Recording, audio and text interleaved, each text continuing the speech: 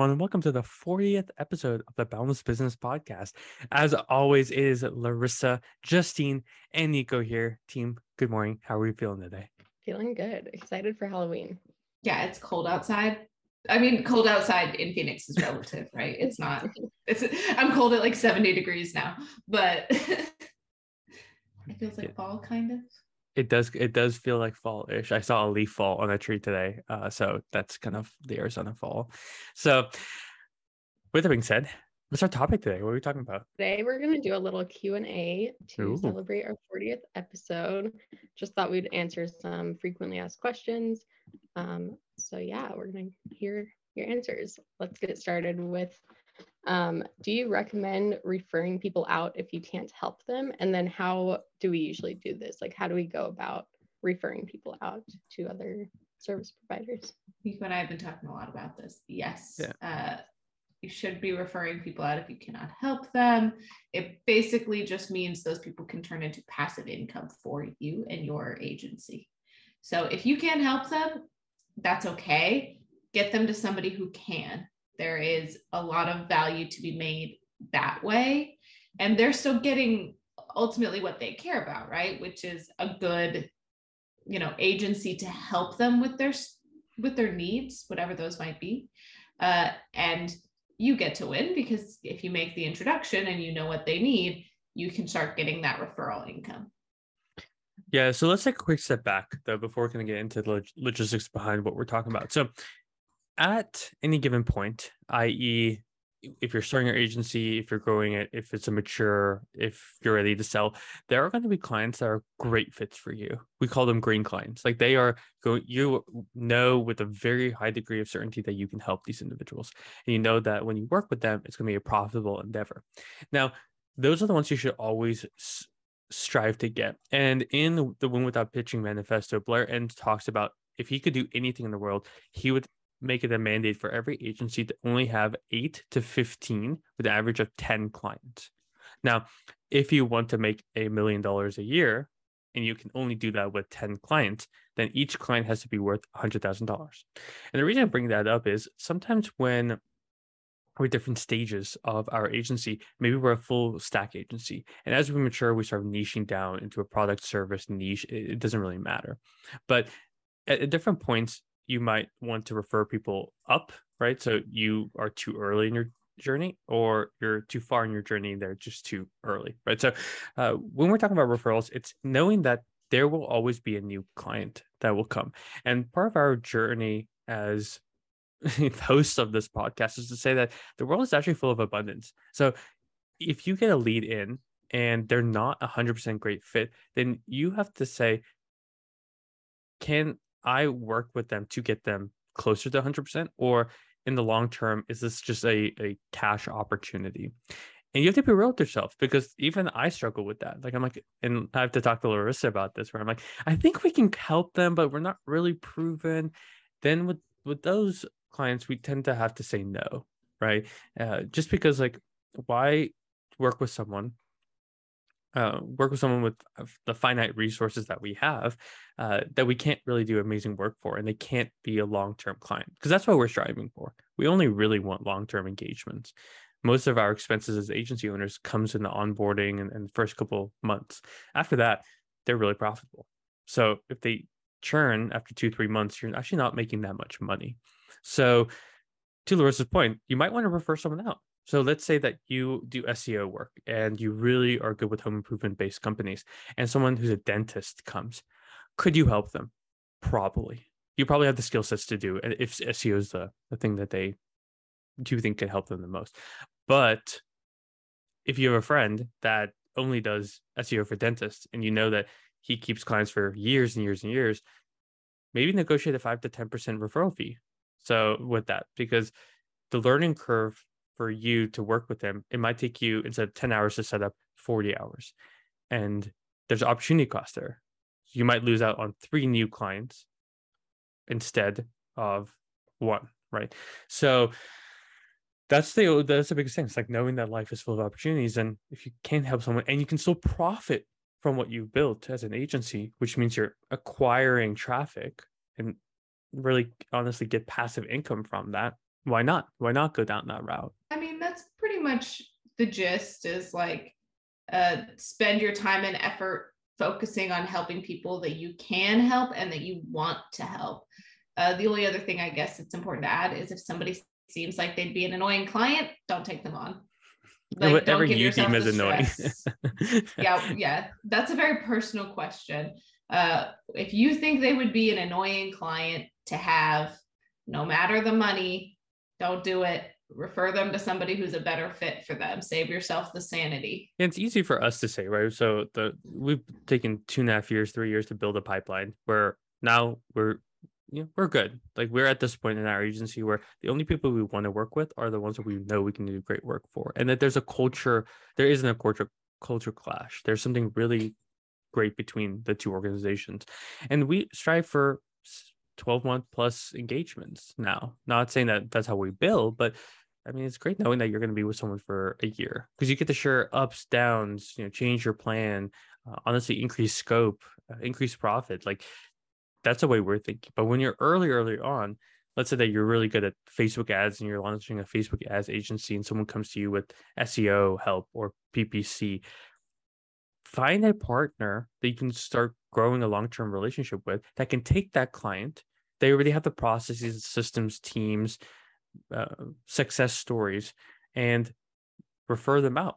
Or and definitely biggest things like negotiate terms. Like, I only negotiate 5 to 10% LTV before I send the referral, right? So there's some work on your side, but I mean, why not do something like that?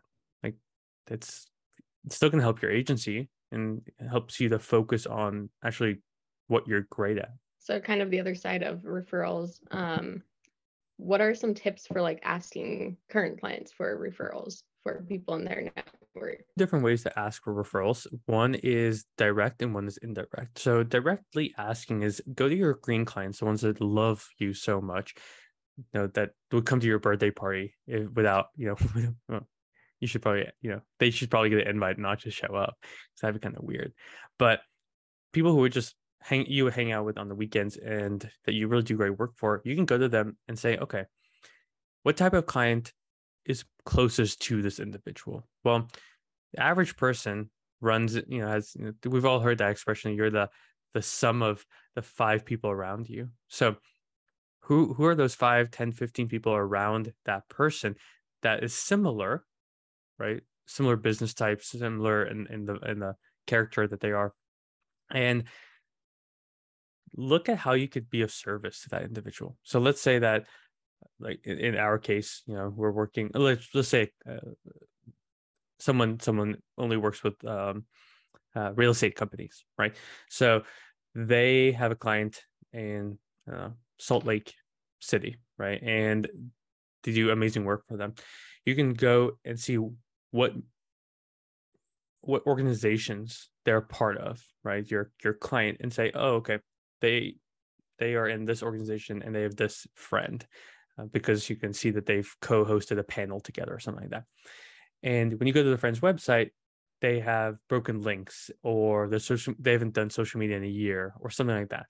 You can then reach out to your client and say, hey, client, and enter like a recent win, right? Amazing that we're now ranking on the first page for best real estate agents in Utah, right? So, I noticed that you're friends with, enter friend's name. I noticed problem on his website or opportunity to improve. Do you mind connecting us so I can exactly show him how to fix that? Now, that's a direct way of asking. Worked really well. It's taken like extra 3 minutes, but your chances of getting a referral are so much higher because you're leading with value.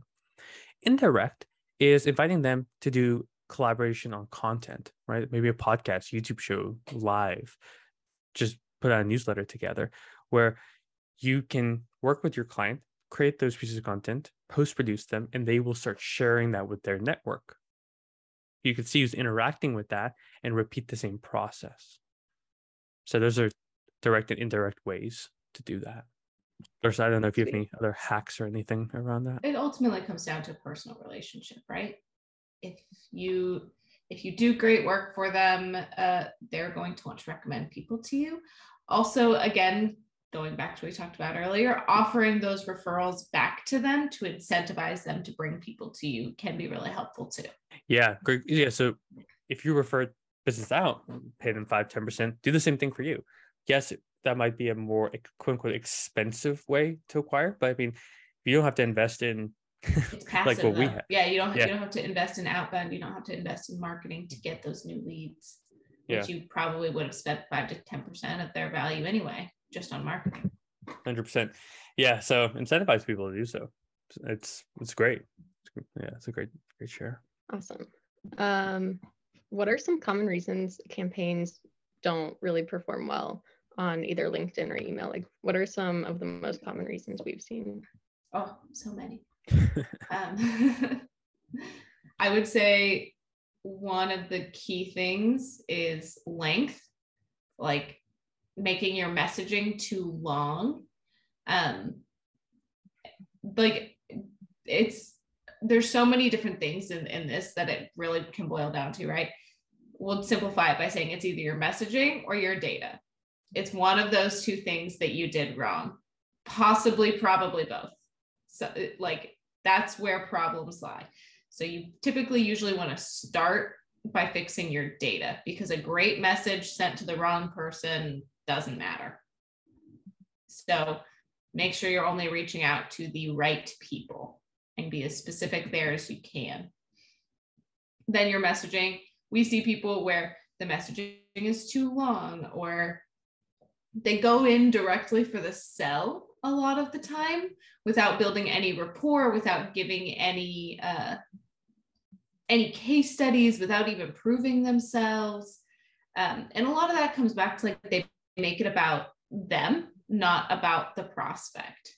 So focus on the person you're reaching out to. How do you craft a message that gets them interested in you? It's not the same as pitching yourself. Like there's a big difference. It's not the same as being like, hi, this is me. This is what I do. You know, here's everything about my life. You know, in reality, they don't care about you. They care about how you can help them. So structuring all of your content in that way to be providing value to them in one way or another, or to be able to see if you can help them, that is way different than coming in and saying, here's my pitch, it's 7 paragraphs long. No one's going to read it. Yeah, and I think for me, it's having a product service offering that the market doesn't care about.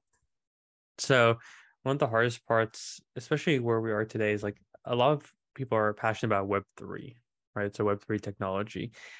And that's great. I think it is going to change multiple landscapes, and the metaverse is very interesting. But does an insurance agent really need to know about that?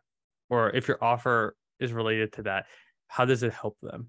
Right. So like there are great technologies, there are great solutions, but it might not be great or pertinent to a specific group of people. So does Boundless Media really need an NFT? I don't think so. There's no real value to our clients or the ecosystem around that.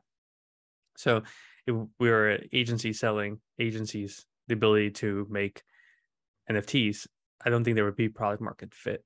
So know that like there has to be something valuable that you're bringing to the market, right? Whether it's expertise, resources, processes, systems, there has to be something valuable. And the easiest thing is, does it make someone money or does it save someone money?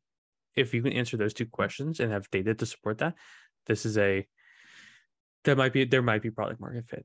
Now, does your messaging, like Larissa was saying, need to change and fit and mold? Yeah, absolutely.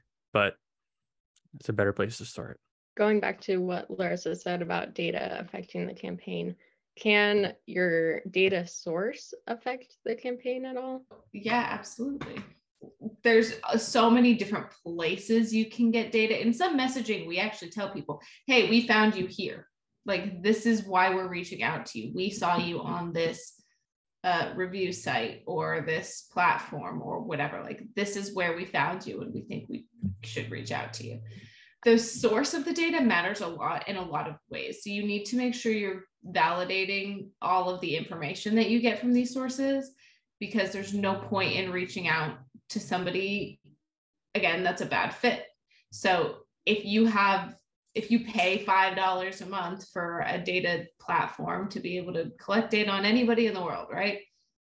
Well, I would bet that for $5 a month, the data quality isn't going to be very good. So they're going to give you lists that are inaccurate. So of course that matters.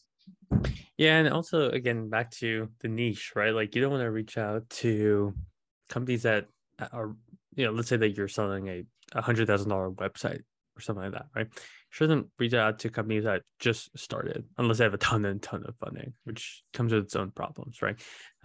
Nor do you want to reach out, like Larissa is saying, to Amazon and sell them leads because they probably don't care about that. Maybe a department within Amazon, but if you're emailing Jeff Bezos, he's not going to look at that. My next question is, how many emails do you usually recommend sending on a single domain, and how to avoid getting a domain blacklisted? Great question. So first thing you want to do, you need to be warming up those emails. You need to do that for at least 2 weeks before you send a single outbound email from them. And then you need to do it not just for those 2 weeks, you need to do that continuously.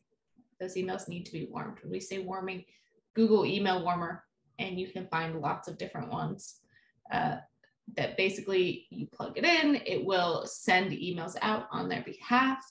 And then ones that, if it gets sent in spam, it will take that out of the spam box and mark as good and helps keep the domain health good. Now, don't get me wrong, you're going to burn through domains. It happens. So don't get too emotionally attached to them. Yeah, and for me, it's like just don't add pictures, links, GIFs. I know there are individuals that really do preach that. I don't, because those are tactics. Kill your opens. Yeah, they do, and those are tactics, right? Like that will help you if you know. Some people use it as a crutch, right? So without focusing on the actual clear message, right? They use that, and you might see an uplift in people responding, but does it actually lead to sales? You won't know unless you have data to support that, right? So if a campaign has a 1% click through, right, and you know that because you sent 1,000 emails, well, if you add tactic A and it goes to 1.5, then But if you just do both new copy with new images or tactics, sure, like you might see that 1.5, but you won't know why, and then you won't be able to repeat it. And when something changes, like the GIF goes out of fashion or whatever, then you're kind of stuck twiddling your thumbs. Yeah, the only other real point that I think is important here is, again, make sure you understand sample size.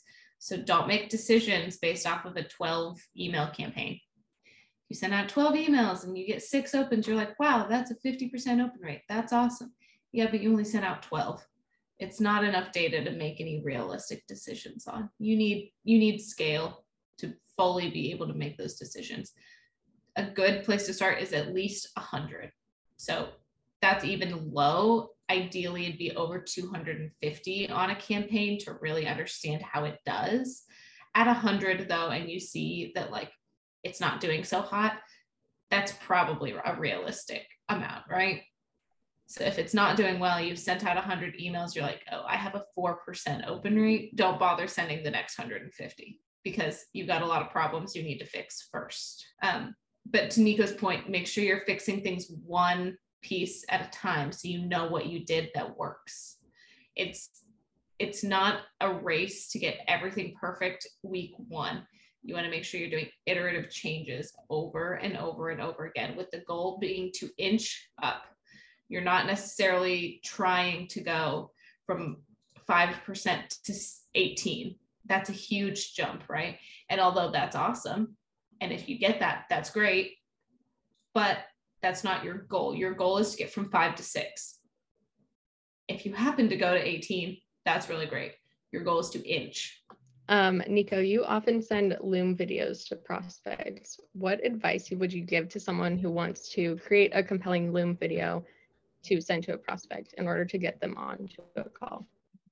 Yeah, I'm very straight up about it. I'm like, whatever I'm going to say in an email, I'm just going to repeat on the video. So let's say someone's like, how much does it cost? I'll shoot a video and say, hey, great question. So typically most of our clients spend anywhere between like $500 and $10,000 without knowing exactly what we're trying to do, I can't give you a price, right? Like, and I'll make a joke, right? It's like, hey, you do website development. It's like, hey, I need a website. Great. I can build you $100,000 website or a $5 website. So let's jump on the call and time 1, 2, 3. So we can just diagnose exactly what your goals is, and I can just give you a better price. So could I have written out an email like that? Yes, but I'm selling myself. Now, let's say there is someone I met with and they have a question, right, about a proposal. I'll then shoot a video addressing exactly what they had and giving my 1, 2, 3, because often the written word, there's different meaning to something than over a call, right? So they're like, hey, I'm looking at your one pager. What does this word mean? I can say, oh, it means this, and this is how, part of the program. I can actually upselling the value with it. So it's basically whatever I'm going to write, I just record and I visually walk them through it. So instead of, the video just being me, I'm like, okay, hey, here I'm looking at the contract. This is your question. That makes sense. This is why we would put it in here. Oh, you don't like this. That's fine. We can make changes. If you approve it, I can send you updated contract or more resources or whatever that means. Sweet. Last question I have here for you guys. What are some CTAs or types of CTAs that we have found to be the most effective in campaigns? For me, would it be a bad idea or horrible idea to do blank? Jump on call, move to next steps, work together. I learned that from Jordan Ross 3 years ago or 2 years ago, whatever it was. But I like it because it's like, no, it's not a horrible idea. Like, that's how I get most people on the phone. I'm like, tomorrow's busy. I'm like, oh, great. Makes sense. Would it be a horrible idea to just chat for 2 minutes? No, it wouldn't be a horrible idea. Be a bad idea, but not horrible. And then they're like, ha ha ha ha, and then we book a time. So I feel like CTAs are tricky to say like one works because it very much depends on your overall messaging, what your end goal is, right? But yeah, I definitely think, similar to Nico's point, open-ended questions to a certain degree, open-ended but single word responses, right? Would it be a horrible idea to do this? Yes or no? You want kind of open-ended, but like more like yes, no type questions to sort of get them to have a conversation, as opposed to asking somebody to say, tell me everything about you and your life. They're not going to do that, but they might respond and say, sure. That's a much lower barrier to entry. Yeah, makes sense. So those are all the questions I had. Is there anything that we didn't touch on that you kind of want to tell our audience before we end it off here? No, we talked about so many topics. The biggest thing is what's the goal, right? And the biggest takeaway that I learned this week was there is only really 3 ways to grow an agency, right? There is get more clients. You can have the clients that you have stay longer, or you can make the clients that you sign more valuable, right? So most of the time I'm talking to people who want to grow their company. You don't really have to grow your company's logistics and operations. Sometimes there's very simple tweaks that you can do on the front end to get more people in that are profitable. So that's the only thing I've learned that I'm happy to share. Well, I think that wraps up our 40th episode then. I can't believe it's already been 40. That's crazy. Yeah, right. It's going to be 52 very, very soon. We'll have to do something special for 50. But yeah, if there's any questions, let Larissa, I, or Justine know. You can just email me at nico@boundlessmedia.com, YouTube channel, getboundlessmedia.com, website, getboundlessmedia.com, anything socials, getboundlessmedia.com. You guys have a fantastic day. And if you have any other questions, please let us know. Peace.